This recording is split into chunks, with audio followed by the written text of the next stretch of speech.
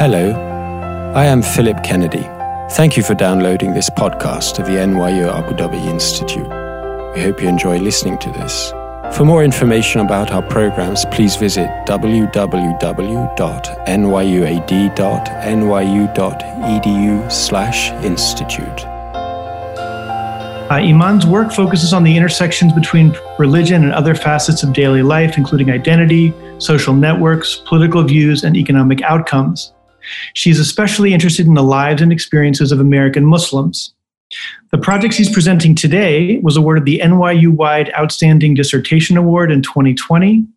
And she's also published in many journals, including Social Forces, British Journal of Sociology, and Socius. And her presentation tonight is from her book In Progress, which we're excited to hear about. And we are so glad to have her here. With no further ado, before I finish, let me say that we will have questions at the end. So as you're watching and listening, please keep in mind questions, which you can type in the Q&A.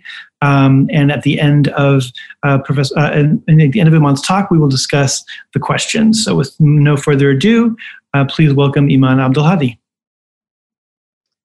Thank you so much, John. It is great to be here. To be here virtually, at least. It is definitely wonderful to get to present to this community in particular.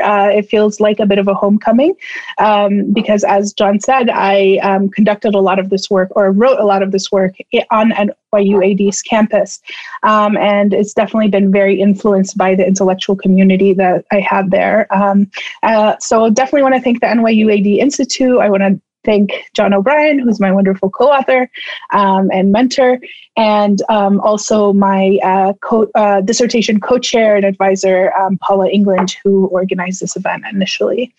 So what I'm going to do is actually share some slides and keep my video on and just kind of present from the slides. So one moment while I do that. John, you can see everything correctly, yes? Yes. Great. Okay. So this project, the working title right now is How and Why Immigrant Muslim Communities Are Losing Women. And I'm just going to give you a roadmap of where I want to go with this talk today. One moment. So first, I want to start by giving you an overview of who American Muslims are. Some people in the audience may not be aware of the American Muslim community, so I'm just going to give you a really quick crash course about this community and how it's sort of come about. And then I'm going to focus on the question of embeddedness. And this is a term you'll hear a lot today. What embeddedness means is the relationship between people and their communities, or the strength of those ties. For me, for this project, embeddedness is actually the relationship between Muslims and Muslim communities, broadly defined. And so what I'm going to do today is talk about Muslims' embeddedness, what we know, what we don't know. I'm going to talk about how it is that I, in this project, trace embeddedness. And then I'm going to focus on the findings, which will be in the form of trajectories, which are pathways of people's relationships to the Muslim community across the life course. And I'll talk more about what that means. I'm going to talk about the difference between women and men, and then I'm going to talk about the implications of these differences. So first, let's start with that overview that I promised you. So actually, the first Muslims in the U.S. were enslaved Africans who were brought over from West Africa during the slave trade. Because Atlantic slavery involved such strict control of slaves' religious participation and religious expression, Islam didn't really survive across generations, as far as we can tell, among enslaved Africans. So the current community is composed mostly of converts and their children. Most significantly, there's been massive conversion within the Black American community starting in the 20th century and going on to this day. And then immigration, which started in the early 20th century, but really took off in the 60s, 70s, and beyond. So right now, 70% of American Muslims are foreign-born, born outside the U.S.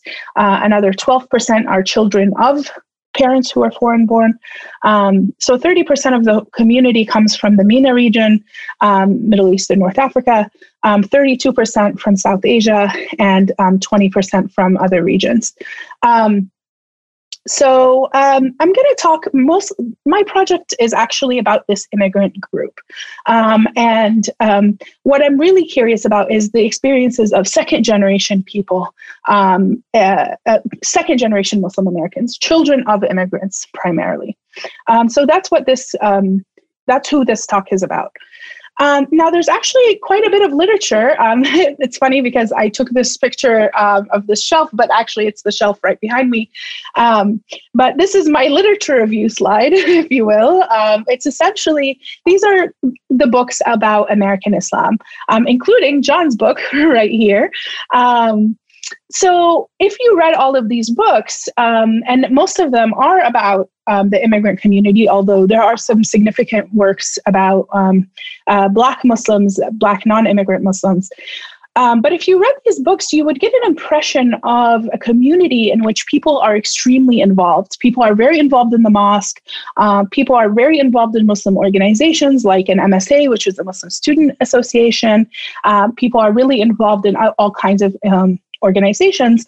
And perhaps as a result of being so involved, Muslims have very salient Muslim identity. So people are really putting Islam first in terms of how they identify and how they walk around in the world. And what I'm going to argue today is that that's an accurate picture of one part of the community, but that a lot of people are left outside of current scholarship. And primarily, I think this has to do with methods, that people are primarily focusing their studies on Muslim institutions and Muslim organizations. So starting out with a mosque or Muslim Student Association as the starting point as a starting point of their community.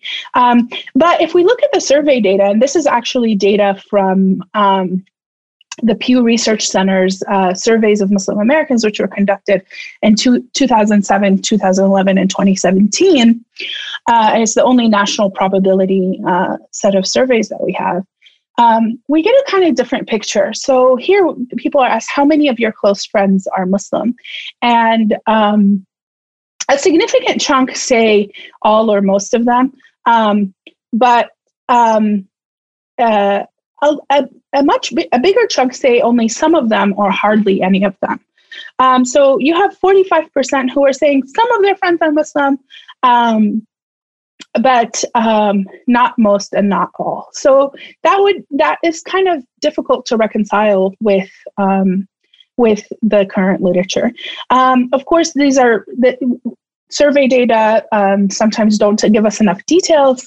Another way to look at embeddedness would be to think about how often people attend the mosque. So Muslim Americans are actually highly involved in mosques. You have a significant chunk here, 17% say they go to the mosque more than once a week. Another 28% say they go once a week for Friday prayers. 14% are saying 1 to 2 times a month, but you have almost 40% that are basically never attending mosques. They're either only going for Eid, or they're saying seldom or never. So we really don't know anything about these unmosqued people. We don't know anything about the Muslims who are not involved in Muslim communities.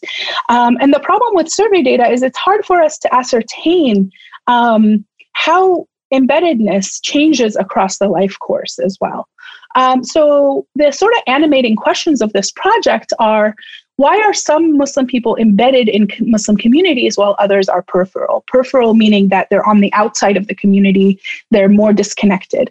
And again, embedded means they have strong ties with the community. It's the kind of focus of their social lives. And how and why does embeddedness change over the life course? So this is where the concept of trajectories comes in, right? So we're not expecting that people are going to be either embedded their whole lives or disembedded their whole lives, but rather that there's going to be kind of pathways into and out of different Muslim spaces. And then finally, are women's trajectories different from men's? And if so, why and how? So those are the kind of questions that I'm asking in this book. And I want to give a point of clarification about terms, is that community embeddedness is not the same thing as religiosity. However, the two certainly impact each other and they certainly flow together. So the more embedded someone is, the more religious they might be on average, and vice versa. But I do find that there are some people who are embedded in Muslim communities who are not necessarily religious, because they might be embedded with co-ethnics who also tend to be co-religionists. So having given you that caveat and oriented you towards what the questions of the study are, I'm going to move on now to talking about the data behind this book. So what I end up doing is conducting life history interviews. Life history interviews are a specific type of interview, and I'm going to talk a little bit more about what they mean.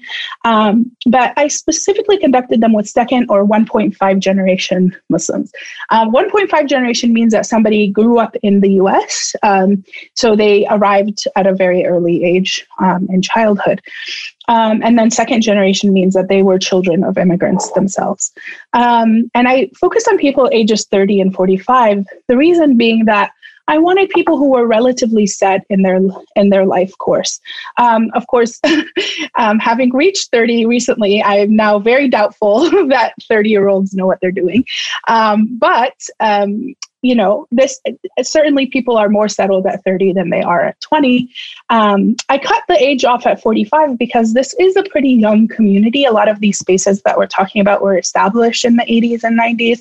And so I was worried that if I wanted second generation people older than 45, I would start to get people who experienced people would be very difficult to find, but B, people would have experienced a version of the Muslim community before institutions rose up.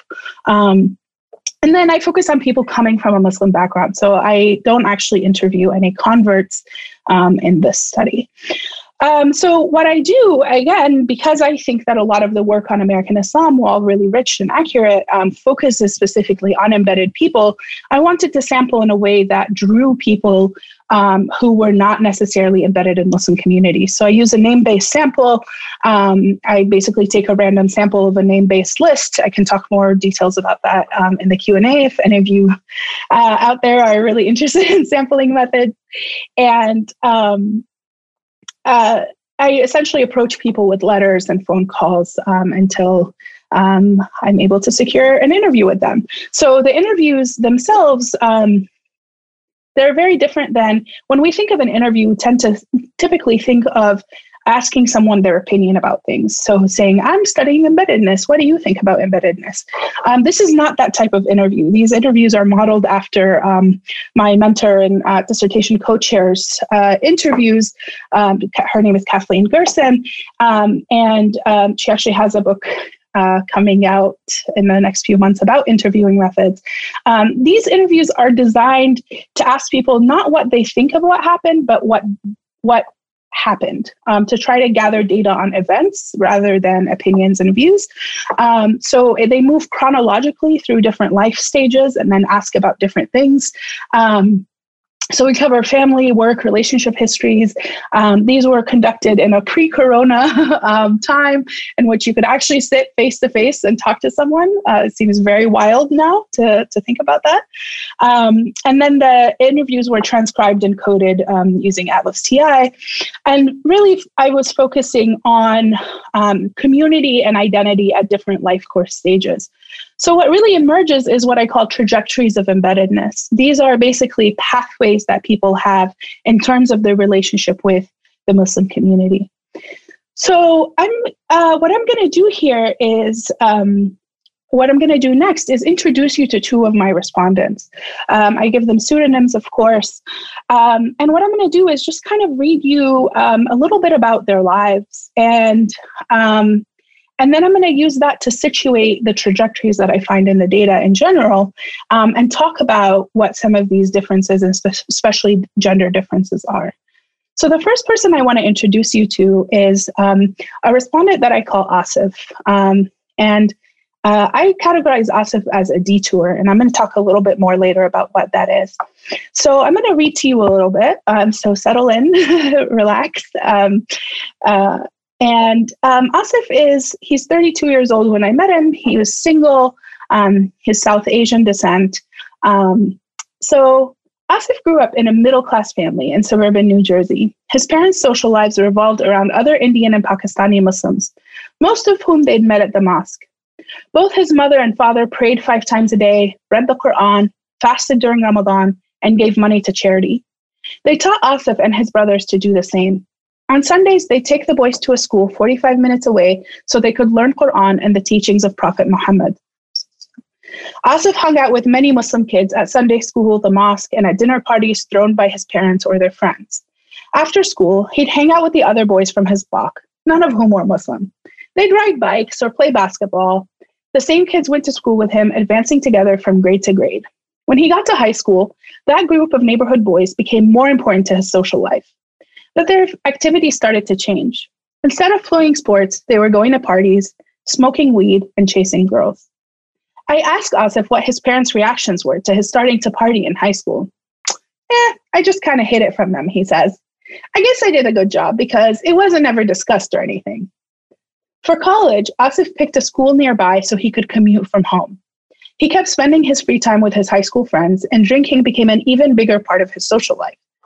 He says he stopped praying during this period, except on Fridays. Sunday school was long gone, and he rarely hung out with other Muslims. He still lived at home with his family, and no one commented on his coming home drunk 2 or 3 times a week. I asked him whether he thinks they noticed, and he says, well, felt like there were times where my parents and my brothers knew, but they weren't going to rock the boat or whatever. After college, Asif got a job in New York City for a couple of years, then decided to pursue his MBA in the South. When he got there, he searched out for other Muslims. He joined the Muslim Student Association and the Muslim Young Professionals, which is shortened to MUPPIs. Those groups helped him rebuild a religious practice around prayer and fasting, and soon he stopped drinking. That was a big step, he says. He found he had less and less in common with his high school friends, who had all remained in the same town and were partaking in the same activities. When I met him, at 32 years old, Asif had finished his master's and was gearing up for a new job in finance on Wall Street. When he got back to the East Coast, he had connected to the New York branch of MUPPIs and was also hanging out with people from an Islamic center in Manhattan, known for attracting liberal Muslim young professionals. Settling down was high on his list of priorities at the moment. Asif had dated many women over the decade and a half between high school and our interview. Mostly white girls, he tells me, implying they were also not Muslim. When I ask what he's looking for now, he says, someone who can help me improve my deen. He's on all the dating apps for meeting other Muslims, Minder, Ishkur, Shadi.com, and it's going well. I'm sure it won't be long, he says, of the prospect of getting married. I ask him if he sees himself having kids in the future, and he says yes. How would you approach the subject of religion? I ask him. He says, I'd want them to grow up like I did, with the same values and practices, he says, except maybe I'd be a little more strict. You know, make sure they have Muslim friends and all that. So that's Asif. Next, I want to introduce you to another respondent, Sana. Sana and Asif are actually were raised in very similar households. They're around the same age. Sana's married when I met her. But she had an entirely different trajectory in terms of her relationship to Islam and the Muslim communities. She too had Muslim middle-class parents, and she too grew up in the suburbs. Her mother and father hung out with other Muslims, mostly Pakistanis, including several people they knew from back home. She was friends with her parents' friends' kids, many of whom she felt were more like family. In high school, her social circle expanded because she enrolled in the accelerated program and several extracurricular activities. She was a bright, popular kid with good grades and many friends from school. Sana's parents were slightly less religious than Asif's, but still pretty practicing. They never drank or ate pork. Her mother prayed every day and demanded that Sana and her sister do the same. A tutor came to their house once a week to teach the kids how to read the Quran in its original Arabic. Sana got along well with her parents until adolescence. After I hit puberty, my mom just went mental, she says. Incessant calls and strict curfews were the hallmark of her high school years. She couldn't attend school events or go to friends' houses. Her mother's rules were so strict that her house earned the nickname Alcatraz, which is a prison in the United States. When it came time for college, Sana says she purposely chose a school so far away that my mother couldn't call me. Distance from home was a breath of fresh air, though conflict with her mother continued at a distance. There was a Muslim student association at college, but Sana wasn't interested. The other Muslims made no effort to connect with her, and they seemed too strict for her liking. She formed no ties with them, building a social network through other extracurricular activities like student government instead. After college, Sana left to graduate school on the West Coast. There again, she had no interest in spending time with other Muslims. Soon into graduate school, she met her would-be husband, a white American man I call Dave, who grew up Catholic. A year or two into cohabiting with him, she introduced him to her parents. They weren't pleased at first, but with time they came to accept and even love Dave. Sana rebuilt a relationship with her parents as an adult, but she never repaired a relationship with any Muslim community. Besides her family, she has no Muslim friends and never engages in any Muslim institutions like mosques or professional groups. These days, she and Dave are trying to conceive. I ask her how she thinks she'll raise the kids, and she pauses for a long time. Well, I want them to know that they're Muslim and Pakistani, she says. But when I ask if she might send them to mosque or Sunday school, she gives a definitive no. I don't trust the teachers or leaders there, she says. I guess I'll teach them about many different religions and just let them choose. So Sana and Asif start out with very similar pathways, and then they end up in very different outcomes. And what I'm going to argue today is that Sana and Asif are actually not atypical. They're actually very typical respondents, which is why I chose them. What we have here is a chart that's really the crux of these trajectories of embeddedness that I find in this book. On the one hand, in childhood, you have people who are peripheral and people who are embedded. The people who are peripheral, i.e. on the outside of the Muslim community, they remain peripheral throughout adolescence and throughout adulthood. Most people, however, are embedded in Muslim spaces as children.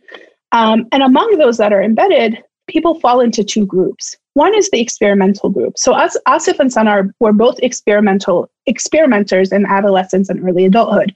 They both start to move away from the Muslim community during this part of their lives. The difference is that Asif comes back, he's a detour, and Sana stays away, he's a departure, she's a departure. Embedded people, I find, if they remain embedded in adolescence and early adulthood, they tend to remain embedded through adulthood. The crux of this presentation is about this experimental group right here, and why it is that some people end up in departures and detours, but moreover, why it is that there's actually a big gender difference in how many people end up in this box versus this box. So this chart actually lays out, so the rows from the previous chart translate to columns in this table.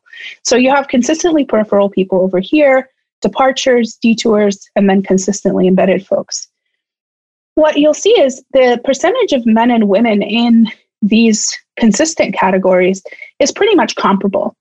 But when you look at departures and detours, women are much more likely to depart than men are. So 50% of women depart compared to 28% of men, almost twice as much. And the same is the opposite is true for detours. You have 47% of men detouring compared to 18% of women. So returning to this other chart, what I'm going to do for the rest of the presentation is first, I'm going to talk to you about very briefly about each of these panels in this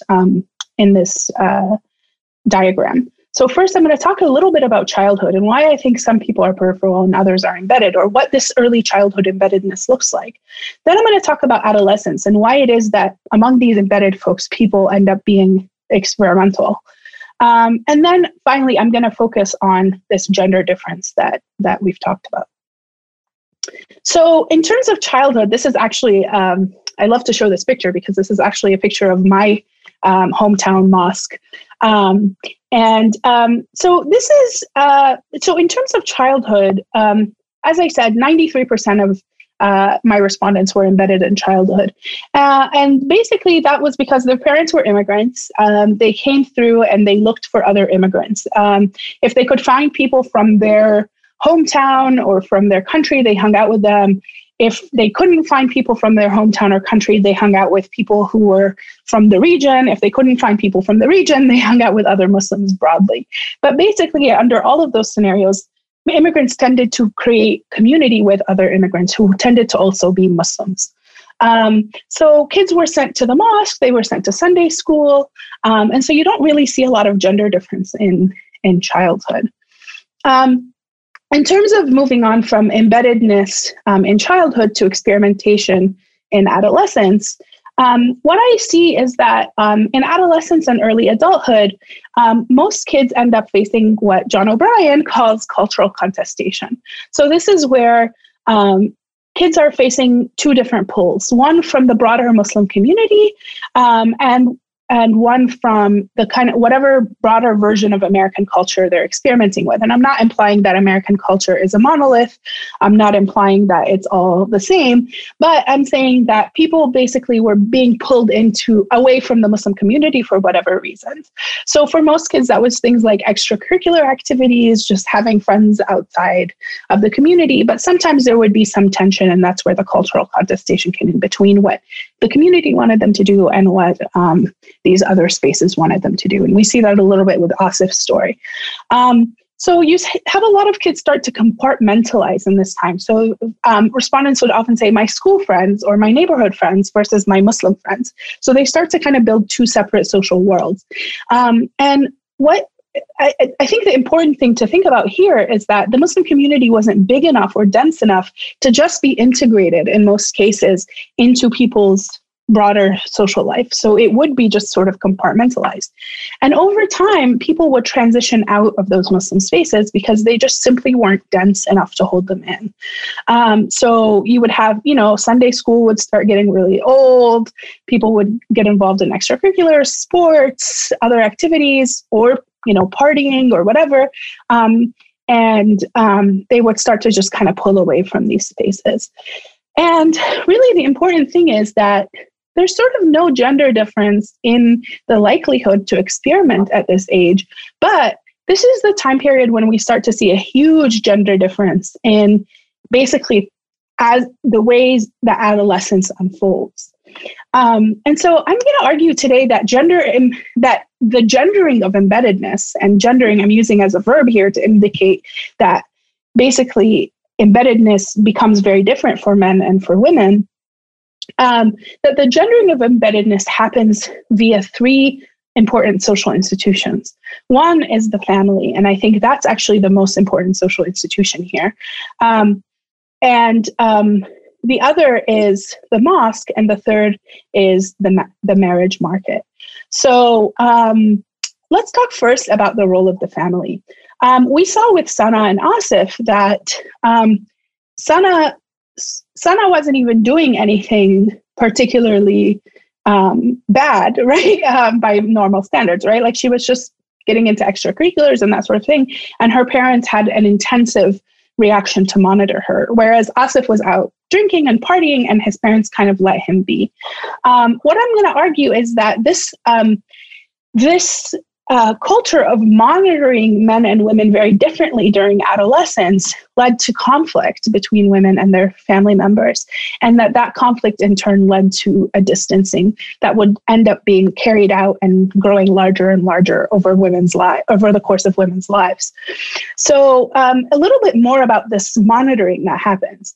I went ahead and just coded the different types of parenting that respondents described to me among this experimental group. And what I find is that 21% of men report that they were monitored, but 79% say that they face a don't ask, don't tell environment. Whereas the numbers are almost flipped for women, where 73% were monitored during adolescence and early adulthood, compared to 27% that were given a sort of don't ask, don't tell attitude. So I'm going to give you a couple more examples from my respondents. A respondent I named Bushra, who was 42 when I met her and of Arab descent, says, "In high school, I snuck off to prom. One of my friends ratted me out because my parents were going crazy and calling everybody. They totally came to the Grand March and were trying to get into the prom. I'm so glad I didn't let them in because my dad literally would have beat my ass. I got grounded after that. Another time I took a guy to the dance and someone saw the picture and I got in trouble. I think my mom yelled at me or something. I would always hide those, a picture of me with a tank top or me with a guy in some back place or whatever. Another respondent, Farah, who's 37 and of Iranian descent, says, my freshman year, the first semester of college, I was living at home and it was like I couldn't even meet new people. I remember one girl calling the house and it was like a new friend that I met and my dad kind of yelled at her on the phone. I was like, dude, you can't yell at this person I don't know on the phone. I don't have any friends. I need to make friends. And he's like, you're not supposed to go to school to meet friends. You're supposed to go to school to get good grades. So these are examples of women being monitored, and these are endless in my data. To contrast that, going back to Asif, whose story we know, I asked him, and your parents didn't have a sense of your drinking? Did your brothers know you were drinking? He says, no. So I said, so there was a sort of a total separation. And Asif says, yeah, I mean, I don't know. We had never had that kind of conversation, like, hey, what was going on that day or anything like that. But I felt like there were times when my parents and my brothers knew, but they weren't going to like rock the boat or whatever. So Asif was actually living with his parents during this whole phase of his life. Yet there were no conversations whatsoever about his behavior. What's interesting too is that the conflict between women and their parents ends up pulling Islam along.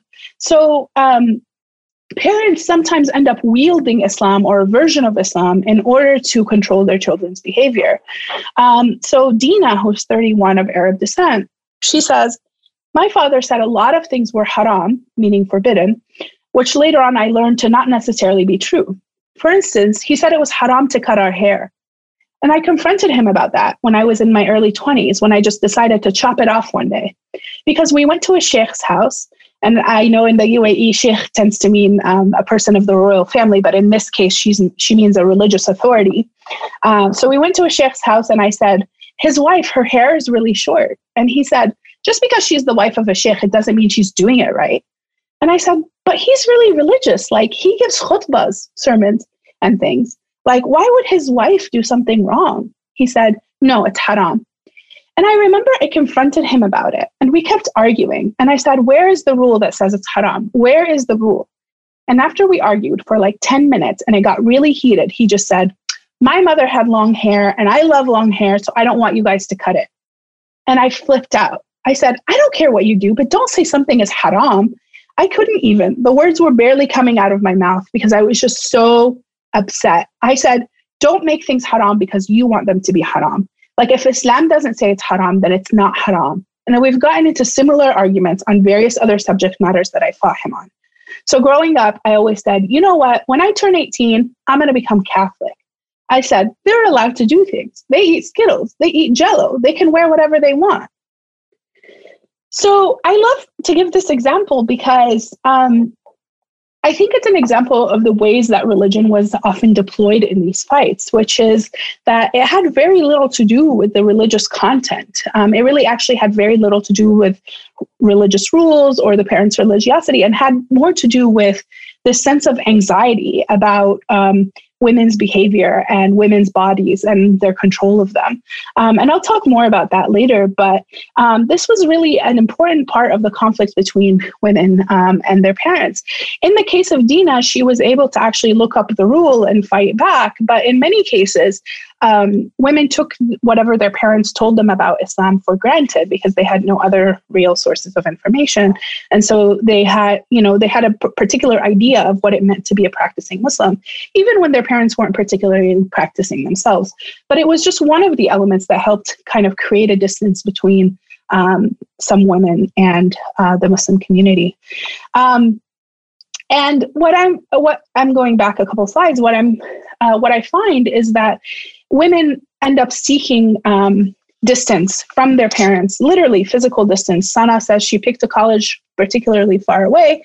Other respondents, woman after woman that I spoke to would say, I just had to move out of the house. I just had to get out of there. And so they would specifically try to build physical distance between them and their families. But often those distances would translate because because the broader community often reflected the same dynamics that the family was subjecting the women to. So the next institution I want to talk about is the mosque. And what I'm gonna show you is that women basically felt either turned away or turned off from the mosque, whereas men felt sort of invisible, like they could just walk in and out. They could be there or not be there, and whatever they did outside of the mosque didn't really influence, or who they were outside of the mosque didn't really influence how they would be treated within it. So to give you some examples of that, first, here's a photo from this blog that I love called Side Entrance, which is run by Hind Mekki. And it's basically women posting up photos of mosques that they felt uncomfortable in. And here's one example. There's this sign on the wall that says, "Women are required to abide by Islamic dress code at all times. Violators will be asked to leave the premises of the masjid. Please dress modestly, wear non-transparent scarf to cover all hair, avoid tight, revealing, transparent clothes." So the issue of how to present yourself at the mosque was really a huge issue among my respondents, where even when women wanted to go to the mosque or wanted to attend an activity, if they weren't someone who wore hijab in their day-to-day life, they had to really think hard about how they would present themselves in the mosque. And many of them had negative experiences of being told off for wearing jeans or, not dressing correctly. So women just as a category couldn't really enter the mosque in the same way as men. So that's the sort of the being turned away part of the mosque. In other cases, people were turned, or actually, let me give you another example of the turned away thing. So I asked one respondent, do you go to this mosque? I asked her about all the mosques in her area. And she says, no, I don't know if there's accommodation for women. So I said, oh, okay. And she said, well, I've heard that there is, but the last time I tried to go there, it was pouring rain. And the man at the gate looked at me like he saw a shaitan meaning devil. So I just decided to keep going and not go to the mosque that day. So this is an example of the kind of day-to-day subtle turning away of women from mosques. But sometimes women did go to the mosque and they were turned off by the mosque. So one respondent who I call Lubaba, who's 42 years old, she says, of course, the women were stuck in some basement. You can't even hear the khutbah. All the kids were running around. What's the point? It's not even like I can concentrate on prayer. You can't get anything out of it. I just don't go. So a lot of times women who did manage to go to the mosque would complain about the facilities for women and argue that this was the reason they didn't return. So basically having inferior spaces was a way that women were turned off from the mosque. On the other hand, let's contrast that with a typical kind of quote from one of my male respondents. I call him Kamal. He says, "It was funny because I used to hang out with my very secular friends. We used to have a lot of fun and go out and do whatever." So broadly, he meant drinking and dating. And like the next day, the MSA guys would ask me to be at Jum'ah to lead the khutbah. And I always had to decline it. But just having the ability to be comfortable with both and make everyone comfortable is definitely a skill set I was able to hone. So men often spoke about their ability to navigate Muslim spaces as though it were an individual skill that they had, that they were just good at being the kinds of people who could occupy a lot of different spaces. But in reality, they just really weren't pushed to pick one of these spaces or pick one of these sides of themselves. The third social institution I want to talk about as gendering people's pathways is the marriage market. So women, I found, either selected out of the marriage, were either selected out or they selected themselves out of the marriage market. So many women assumed that once they led a certain kind of life, they wouldn't be able to find a Muslim partner. Some tried to find Muslim partners and were unable to find them. And so the marriage market became this moment in people's lives for women that solidified their exits and made it official. Introducing non-Muslim partners to their families was often one of the first conversations that women would have with their families about the fact that they weren't practicing or that they weren't engaged in the Muslim community anymore.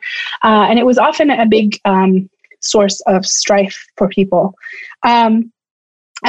Whereas for men, they basically didn't seem to exhibit any conflict about re-entering the marriage market.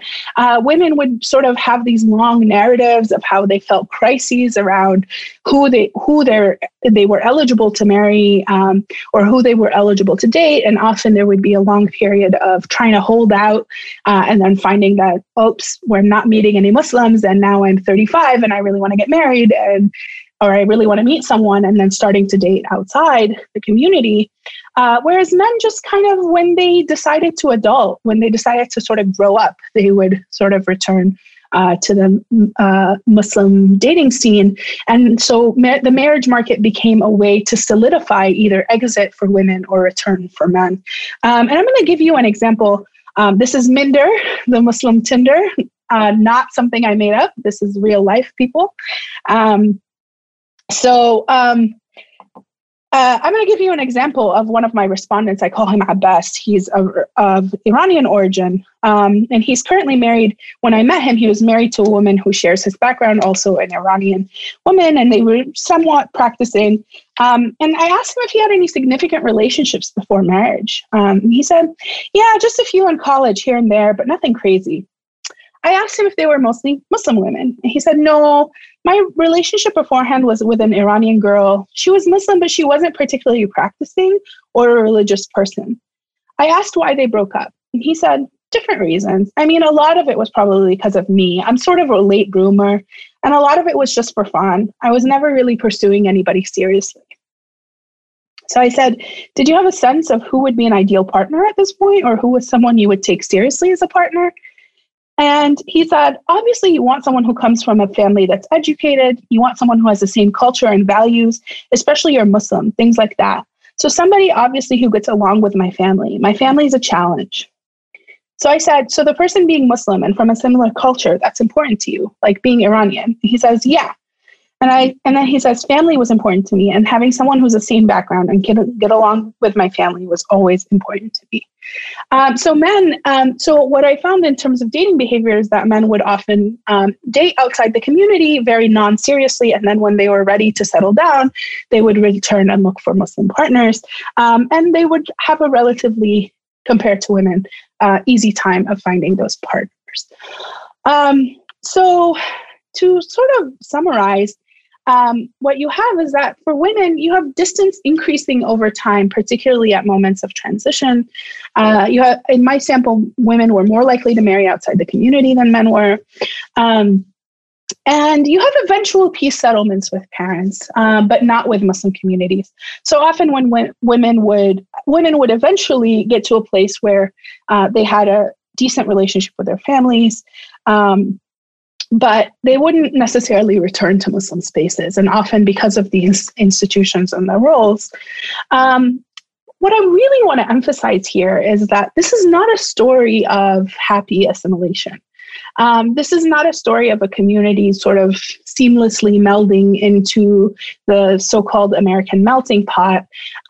This is actually, women's exits were associated with a lot of grief and loss. Part of that is that women had visions of what their lives would be, and their parents had visions of what their lives would look like down the line, that they often found they weren't able to live out. That seemed structurally impossible. And so there was a lot of sadness in women's narratives of exit. There was a sense of wanting to be in Muslim communities and feeling like those communities were inaccessible to them. In terms of men, what you have at the end is return or continued compartmentalization. So men basically either continuing to hold two different spaces and just kind of meander in and out,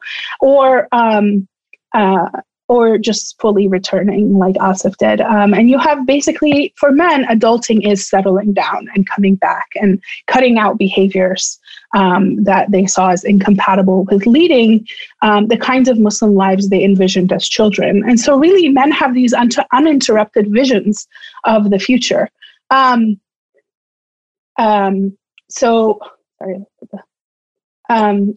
So men have these uninterrupted visions of the future, so they imagine their futures a certain way, and their realities ended up looking quite similar. I want to just kind of talk a little bit about why we think this all happened. So first, I want to cut out some explanations that I thought might work when I started analyzing these data, and they don't. One thing is that it's not more religious parents who are monitoring children more. So I thought that it would be like religious parents monitor either all their children equally, or they are more likely to monitor women than men. I find that religious parents are kind of like more concerned about their kids' well-being, but they're also just as concerned about men's well-being, even if they're not able to follow that up with actual kind of intensive monitoring. But basically, it's not the case that this is about parents' religiosity. And I also didn't find that there were big ethnic differences. I found that like South Asians and Arabs, who are the two biggest groups of my data, had very similar trajectories. So I've been trying to think through why we see this gendering. And I think in some ways, this is a reflection of a community that is under crisis. This is a community that's heavily surveilled by the state, that is often wielded by politicians as an example of like either everything going wrong or everything going right. It's sort of a very symbolically significant community in the US, despite being a relatively small community. And so in some ways, I think that the broader pressures that the community faces end up being distilled down to children, but particularly women. It's sort of a curious fact in modern life that so many of the moral battles that are fought in almost any community are about women's bodies and their choices over their bodies and how to execute them. So in the United States, we have these fights about abortion, or birth control, or any number, or women's access to benefits like free childcare and whatever. And essentially, I think this is this version of this community's battling out its place in modern life. I think there were also sort of a stagnant views of the culture of origins among parents. So there was this sense of feeling like this is how we did things back home is a phrase I would hear my respondents quote their parents saying. And, in reality, back home has been evolving over time. And so parents often had a vision of their home culture that they wanted to preserve for various reasons that was particularly gendered, but was also stuck in time. And then I think in general, you have this kind of issue of impossible futures, right? It is really hard for a community of first-generation people to imagine what the future is going to look like. And that causes a lot of anxiety about how the community is going to survive, how the culture is going to survive. And again, that anxiety ends up being focused on women and what women do, and less so on men and what they're going to do. So those are sort of my, that's where my thinking is at. And I would love to hear other people's thoughts in the Q&A. So what are the implications of this? I also want to say that, sorry. So what are the implications of this? For American Muslims, what you end up having is like demographic differences in mosque attendance. Of course, in most Orthodox Muslim communities, men are seen as required to attend the mosque, whereas women aren't. But there's also, I think, an effect in which even women who would have been attending the mosque stop attending because of these dynamics. And what ends up happening is that overall, you end up with the most conservative women, or the most engaged, the most conservative women in Muslim spaces, therefore reproducing an idea of what an ideal Muslim woman looks like. So overall, I think this dynamic pushes the communities in a conservative direction.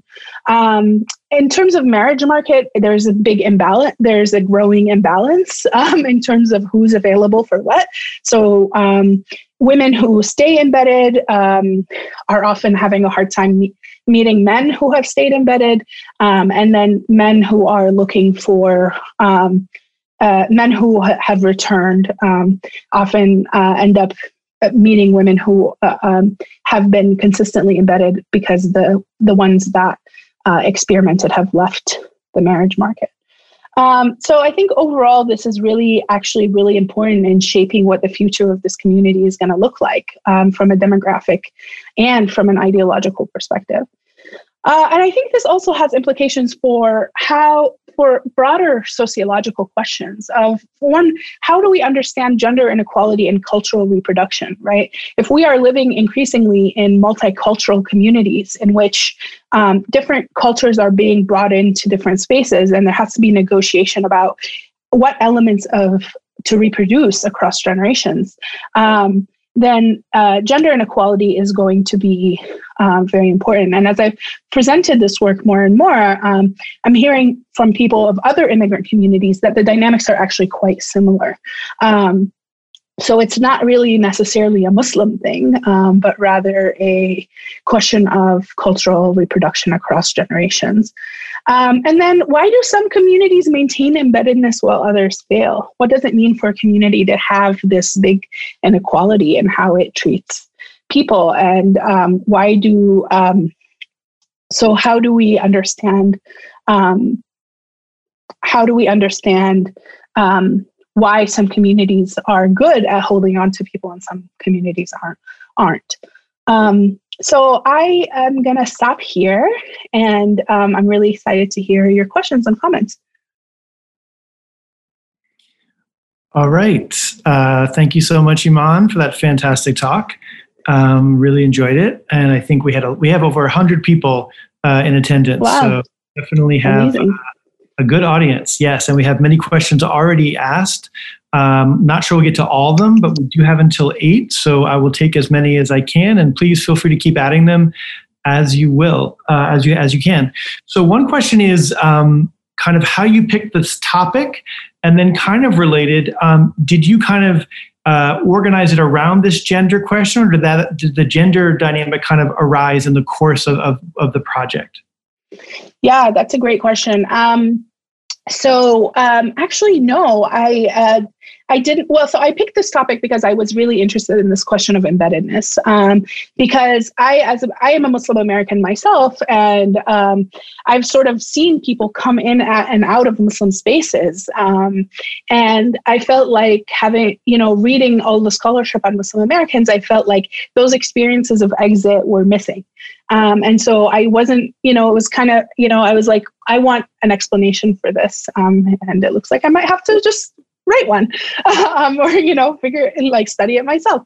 But in terms of organizing around gender, actually it wasn't. And one of my mentors, Kathleen Gerson, when I was presenting this early project to her, she kept saying, well, where's gender? Where's gender?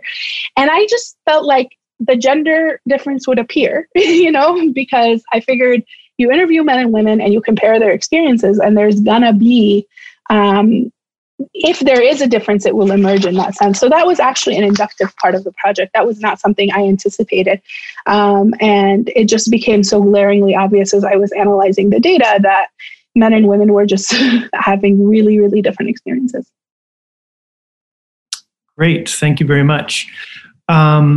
Another question is kind of 2 questions on the same issue of, do you think that Muslim institutions in the U.S. are aware of this problem? And if they are, do you think they're trying to do anything to address it? Or do you have any idea what they could do to address it? Yeah, that's a great question. I think that Muslim institutions are starting to be more aware of this problem. I think that the dynamics specifically of the gender nature of the problem haven't been totally laid out.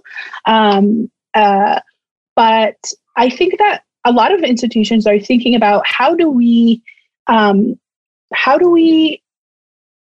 basically create communities that can sustain themselves across time. And I think in terms of especially mosque spaces, there's this bit reckoning with the fact that a lot of these mosques were created by an older generation to meet different needs than the needs of second generation people. So I do think there's quite a bit of interesting work going on and talking about this. I think that there a lot of hard conversations still need to be had, though, especially about especially thinking through people's ideas of what a mosque should look like, right? If you're going to have a mosque that feels that where you're not comfortable seeing someone in the mosque without a hijab on, 60% of Muslim women in the US don't wear hijab. So you're gonna, you need to start having some hard questions about what would it mean to truly be inclusive. And how to eradicate gender inequality. But I think that there's a lot of work to be done because especially, leadership in mosques tends to be gendered.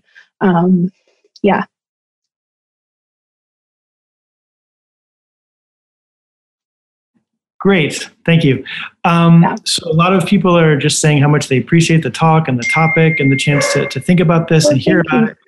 One of these people also asked, and a couple of people asked, do you think this would be different in kind of the back home in a different country than the US? Do you think this has become kind of in the US, there's greater access in some ways to this experimenting phase, or how would you think of comparing? And of course, those are all very different within themselves, but what would you say about that? Yeah, that's a really good question. I mean, I think there's a way in which Islam, in a context that's majority Muslim, Islam becomes really intertwined in a lot of other things, right? It's sort of like that colloquial thing of like a fish doesn't know what water is, right? Because a fish is always in water and doesn't really know what it is to be outside of water. And so for Muslims living in majority Muslim context, perhaps Islam can't be sort of isolated in the same ways. And so I think that people experiment and do all sorts of things in the context of Muslim majority countries as well. But there isn't necessarily this question of the survival of Islam in this country rests on this, these behaviors. There's this sense of like security, which I think part of the insecurity in Muslim American communities comes from, and I think part of the monitoring is a reaction to this sense of insecurity, but it's sort of counterproductive is what I'm arguing, and actually accomplishing the opposite of what it seeks to accomplish. But I think that the kind of basic lessons of if you want to create a space that holds young people, right? What does that space have to look like in any context? It's gonna need to look inclusive. It's going to need to look like the kind of space that meets multiple dimensions of people's needs. And this goes to the previous question as well. A space in which the primary kind of assumption is that you're here and you're welcome and it's okay, And I think that's true outside the US as well. I just wanted to mention that someone actually had said that they were an architect, and so they thought about a lot of what you were saying had to do with even the architecture of these buildings, which kind of relates to what you said. So I think I want to point that out. Absolutely. Yes, I love that comment. Yes, I think the architecture has a huge element to do with it. I mean, literally almost every woman respondent that I had has mentioned feeling really uncomfortable in Muslim spaces, even ones that remained embedded in Muslim communities. It sounds like the people here are ready to solve the problem, actually. We've got a lot of good ideas. Let's get a mailing list going. Someone else had a question about the idea, if it ever came up for you, of kind of the reputation of the family or issues of shame, things that you might hear more articulated in different parts of the world. Did those ever come up? Because some people are saying in certain cultures and certain families that might be very a powerful idea and one that can often be put fairly or unfairly on the women of the family. Did that ever kind of come up in your research? Yeah, it did. It certainly did come up in terms of, a lot of times I would have these experiences of women just grappling with their experiences with their families. The question of reputation was important. I think one of the interesting things is that for the few women who were not monitored by their parents, and even for the men, there was this for people who had this don't ask, don't tell policy, but especially the women among them. There was this idea of like, do what you need to do, but make sure it doesn't embarrass us. Just keep it contained. Don't let it out of the situation. Don't let people in the community know what you're doing. And there was this sense of shame. But what's interesting is that there's also been this evolution about what the community itself wants. So I had one respondent say, well, my sister married an American white guy and everybody thought the world would end, and then it didn't, And so I think slowly there's been kind of a recognition in the community of these different pathways. Yeah. Great. Yeah, I think related to that question is one that someone asked, which is interesting, about the women that did detour back. Is there anything that they may have had in common with each other, that they were the exception to the pattern you're seeing?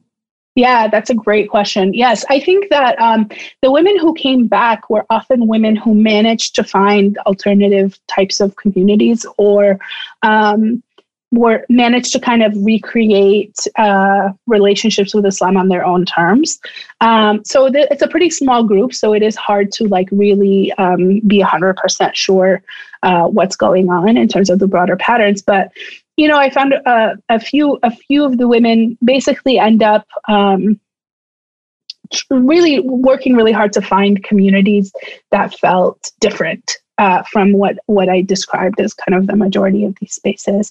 So really looking for communities that felt inclusive, that felt supportive, that felt like they were meeting their social needs. And were able to return. There's also a huge push to return because people leave and it's not like the outside world is that great, right? People leave Muslim communities and find that because I'm not visibly Muslim, my colleagues feel comfortable saying Islamophobic things to me, or or feel misunderstood by non-Muslim friends and that sort of thing. So there's a great incentive to try to come back, which makes the fact that so many don't come back even more significant, because it just really shows the role of these institutions in turning people away. Thank you. We have a lot of questions here. So another one that's coming up a couple different ways is when women do leave and marry either a non-Muslim or a Muslim, what do their families tend to look like in terms of preserving any of the culture or of the religion? Yeah, that's a good question. The real answer to that question is I'm not sure, because the sample was so young that it tended to be that their kids were pretty young. But so two pieces of evidence that I can wield here. One is that peripheral group that I showed in the beginning contained a lot of mixed marriages. So in the case of this generation, mixed marriages tended to mean that people were not super connected to the Muslim community, just because it was hard for both partners to be in the space, and so they would often pick spaces that were comfortable for both of them.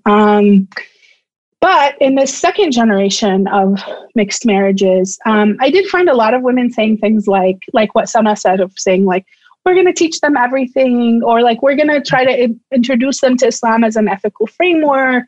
But or they'll be culturally or ethnically Muslim. People felt really attached to that identity, but not as attached to being around other Muslims or religious practice.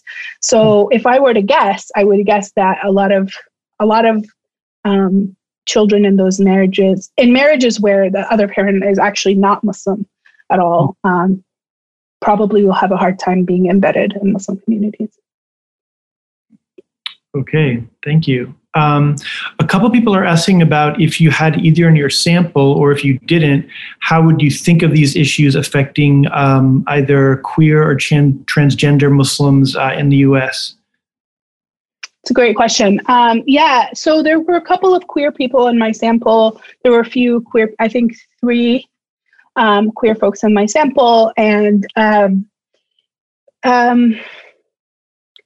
think that it's interesting because I think the queer community in some ways is like kind of leading the charge for different kinds of spaces. It was interesting because I had a couple of straight respondents say that when they went to marry a non-Muslim person, they couldn't find like an imam that would do their like wedding, and they went and found like a gay imam because they were like, if he's cool with marrying off gay people, like he's gonna be cool with our like mixed faith wedding. So it's kind of interesting that there's kind of almost this like flip dynamic happening. But really, I mean, I don't have enough queer folks in the sample, but I think actually the overall trajectories were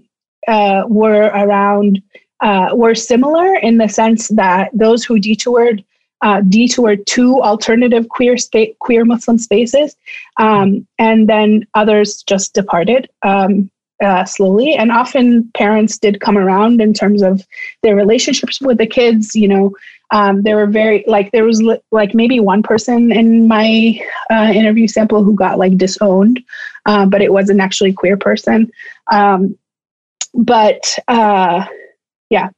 So it's a similar trajectory actually, but of course with the added complications of having to also negotiate queerness. Sure. Thank you. So another question that I like how you mentioned that, I don't like it, but it's interesting how you mentioned that talk to other communities, people are saying, yeah, we're having similar issues. You mentioned immigrant communities. So I'd be interested in which kind of communities you've noticed that. And also people are asking about, do you think it's just immigrant communities or also would other certain religious communities, someone mentioned, for example, evangelical Protestants, do you think they might have a similar pattern?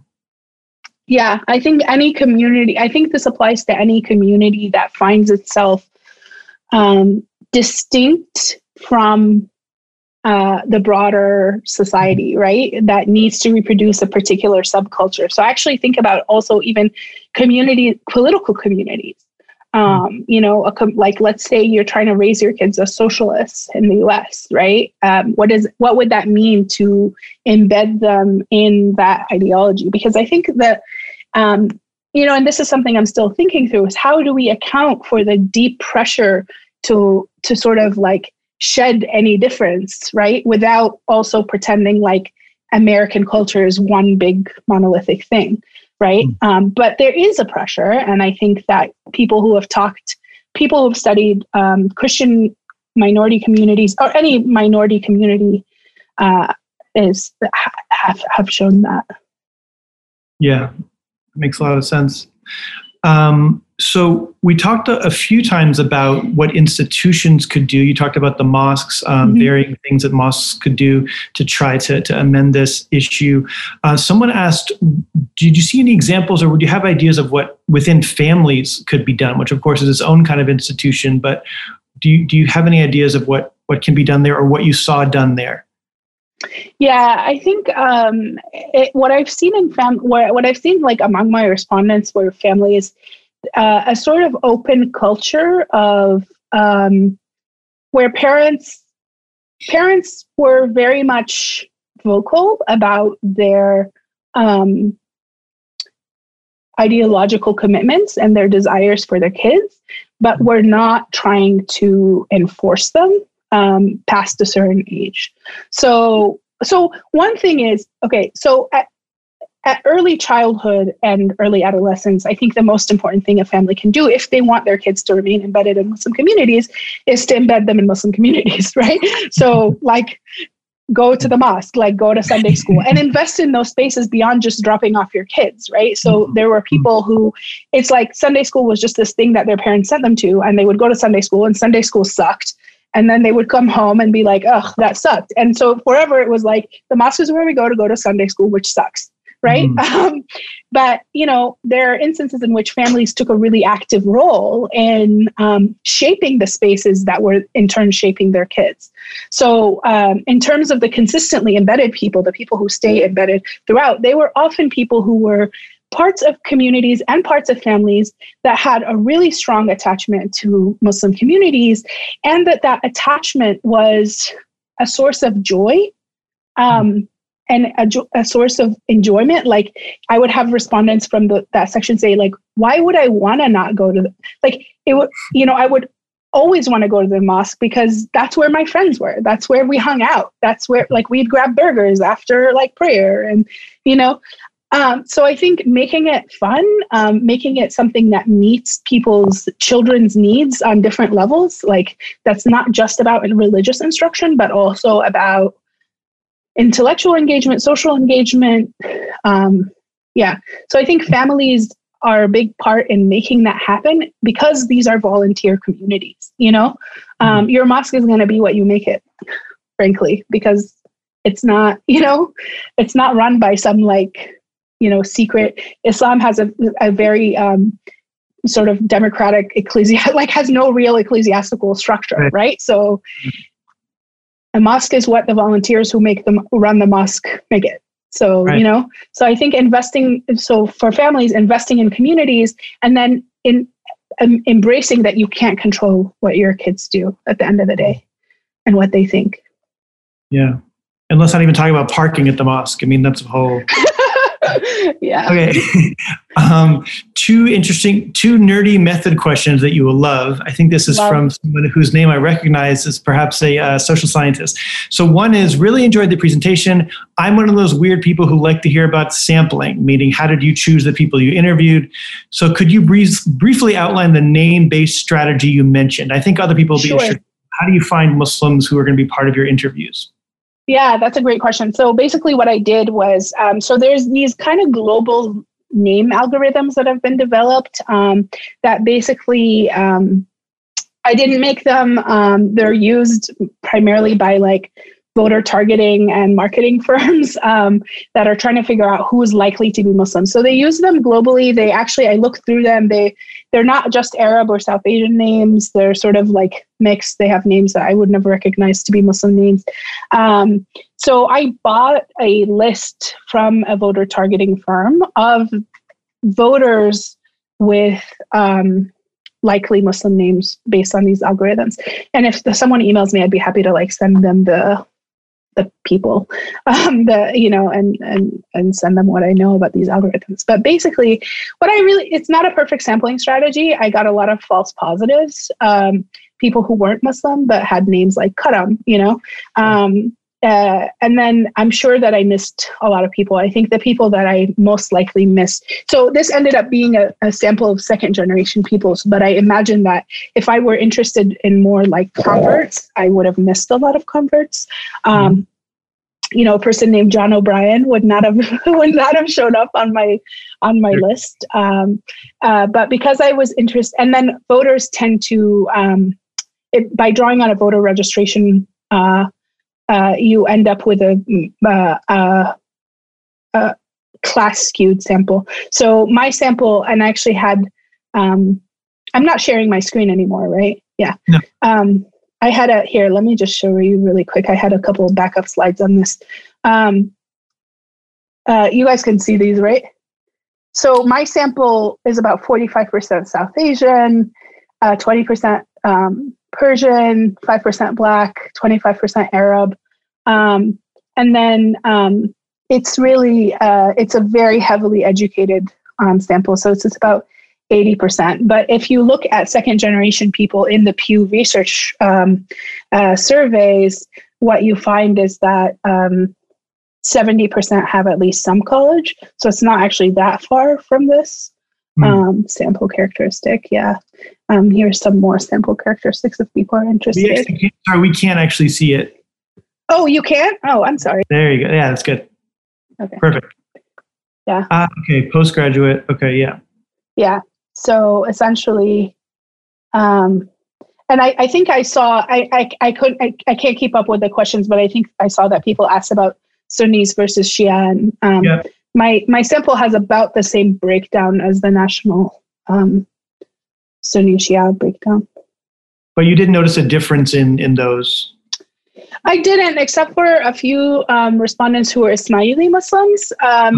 And I felt like it was interesting because a lot of the sort of gendered edicts were less strict, but it's interesting because there was still the same dynamic of pressure on women, even though there wasn't like pressure to wear hijab, but there was pressure to like wear Indian clothes at the like Jamaat Khana or, so it was interesting to see. And that was part of what made me realize that this was not a religiosity story per se, because there's so much pressure on women, even when the kind of like what we think of as Orthodox Muslim religiosity and what its gendered implications might be, even when those are not there in the same way. Yeah. Another methodological question you'll probably enjoy as well. Do you think could anything be made of kind of who was likely to respond to your call for interviews and who wasn't? Do you think, for example, there's more stigma for women who experimented and are now embedded, so they wouldn't want to talk to you about their life, that kind of thing? Yeah, that's an interesting question. I mean, potentially. Yeah, potentially. I mean, I think part of it is that when people were, so that I would think that would be sort of a measurement error question rather than a sampling question, because people didn't really know what the interviews were going to be about. I mean, often people would say like, what was this about at the end of the interview?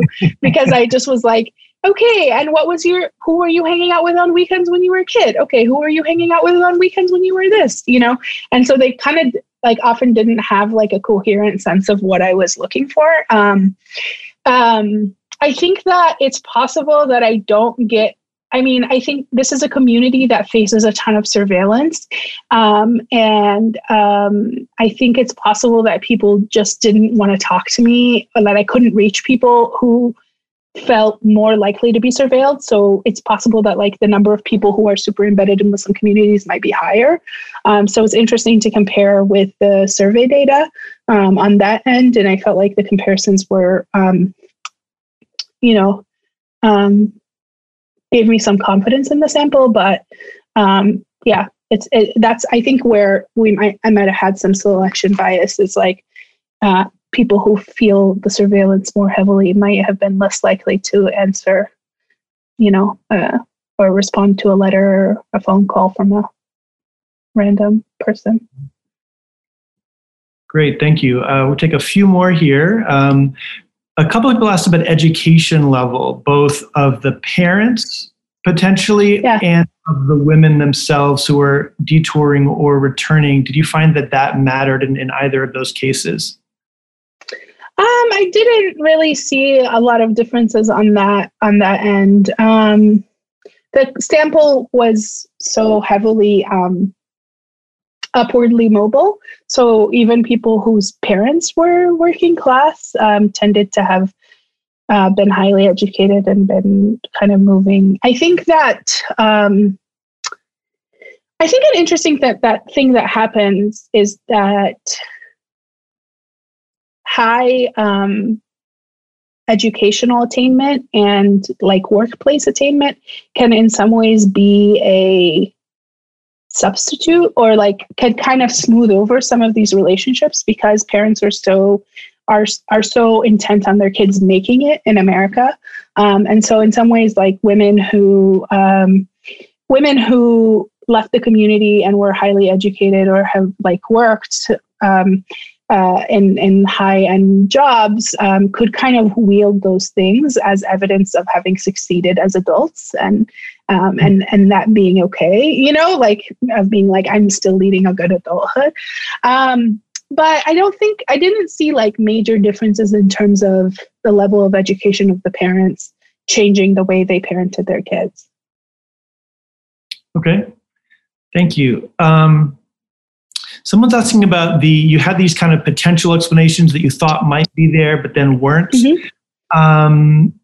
And someone asked kind of how did that come up in the data at all? How did you see any kind of traces of those potential explanations, religiosity, parental influence, ethnicity? Because it is true that I think a lot of people would assume those would matter. How did that ever enter your mind or the mind of your respondents or anything? That is a great question. And actually, it's funny because as I'm revising this, I'm realizing that if you're familiar with my work, like I do a lot of quantitative work, and this is actually my first qualitative project. And so I had this tendency to go through and just like code up people. And so if you actually like read through the dissertation version, there's all these tables of being like, okay, let's look at like who monitors and who does don't ask, don't tell by the religiosity of the parent. And so sometimes that for me just felt like just to kind of check these were sort of like gut checks on what I was finding, because I really was finding qualitatively that I didn't think, that a lot of these secular parents were doing the same things or less practicing parents. And so I kind of ran the numbers a little bit and didn't find those relationships. But I think also, there might even be an even more complicated thing, which is that some respondents were saying that their parents became more religious as they hit adolescence as a way to like shield them from potentially there was this sense of like, and that's actually true if in the data on Americans in general, that people tend to become more religious after they have kids and as their kids grow up because they feel like they need to give their kids something to believe in. But sometimes it was just like as a way to, control certain behaviors. So moving a little bit more to kind of the big methods questions to something more kind of personal. I mean, someone asked basically, what would you advise young women kind of in these situations? I mean, do you have any idea of what you would tell someone who is kind of facing these challenges in their lives? Yeah, this might sound, I don't know how this is going to sound, but basically part of it is like, don't select yourself out of the spaces, right? Is that like sometimes those impressions are so strong. And I think a lot of times people, there were times when people felt like turned away from the mosque and whatever, but it would often be like, it would often be the case that women wouldn't engage in the space immediately, right? Like any kind of sign of this type of dynamic would sort of like pull women away and they would leave and not come back, which is fair. I totally understand why you would do that if you were constantly feeling like, targeted in this particular way. But there are times in which you need to kind of stand your ground, right? And just to claim these spaces as being equally yours, right? And I think that's really hard. I think it's hard for people to put in that kind of work. But I think if you are committed to being embedded in a Muslim community, I think finding allies and then using those allies to build out the kind of space that you want it to be, I think is really important. I think having the hard conversations, I think a lot of times we internalize a lot of the shame around these things. And so we're also, if you run away and you hide, like you're kind of ceding the ground that you're living your life in the wrong way, so it's hard. Yeah. But I don't blame anyone for taking care of themselves. All right. It's not to put all the pressure on you to solve the problem, but just kidding. All right. Couple more questions and we're going to wrap up. Someone asked about, do you think this would look different if you had studied converts, included them, or looked at them even separately? What do you think you might see there? That's a really good question. One of the really troubling trends that's been happening is that over the last few years, the percentage, like the number of Black Muslims is decreasing. I think that probably there's a broader dynamic at play here. I mean, on the one hand, I can imagine convert parents being a little bit, I mean, okay, so as a person, if we're talking about converts themselves, moving away from Islam, or I'm not really sure what I might have found there. I think it's very likely that we'd find people getting disillusioned and moving away for the same reasons as everybody else. But if we're talking about children of converts, I can see convert parents actually being a little more rational about some of these things, or just being a little more intentional, because they might not have the same sense of like existential threat that like immigrant parents might have. But I'm not sure. It's an empirical question. Yeah. Thank you. I don't know. I like what you said about, well, because I can relate to it, about having all those tables and thinking about what the potential variables that matter will be. And somebody was trying to put this question in a way that I wonder if you ever thought of it, just almost like a parenting style question, like strict parents versus more liberal or, relaxed parents. I know that's very hard to tease apart from all these other things, but is that something that you kind of could think about as a difference?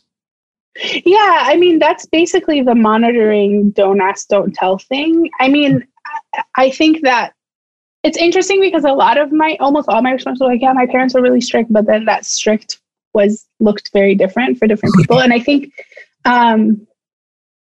it's an interesting question, because obviously like the way people monitored experimentation is not necessarily a sum of all of their parenting practices. But yeah, no, that would be an interesting thing to think through. This kind of shows, this slide shows the don't ask, don't tell versus monitoring, and how it transitions to departures versus detours. And you can see that really like the monitoring people end up departing, even the men sometimes more so than the don't ask, don't tell people. But, don't ask, don't tell isn't necessarily good parenting, So I don't know. Yeah, I don't know. That's a good question. I have to go back and think through that. We have so many questions here. A lot of people just saying this is a great talk. I can't wait to read your book. A lot of fan mail. Thank you. Yeah, someone wanted you to mention the blog where people talk about the entrances to the mosque. Oh yeah, it's Side Entrance. If you go on Twitter and look for Side Entrance, you'll see it. Great. Yeah, Hind Makki is the person. Makki. One interesting question someone had about both academia and I think colleges as places where people can maybe find different kinds of Muslim spaces. Is that something that kind of came up or that you've thought about? Yeah, so I found that a lot of times the women who were already like monitored intensively and were sort of on their way out, when they got to college and went to MSAs, they found them uncomfortable in kind of similar ways as like the mosque. And then, men had these same kind of relationships of like coming in and out of the space somewhat seamlessly. But I think in terms of the women who kind of come back, some of these alternative spaces that they find and that draw them in tend to be kind of offshoots of like MSAs, like one space that came up is ICNYU in New York, which, some people were critical of it and others felt like it was really like exactly what they had been looking for in a community. So I think colleges are an important place. I think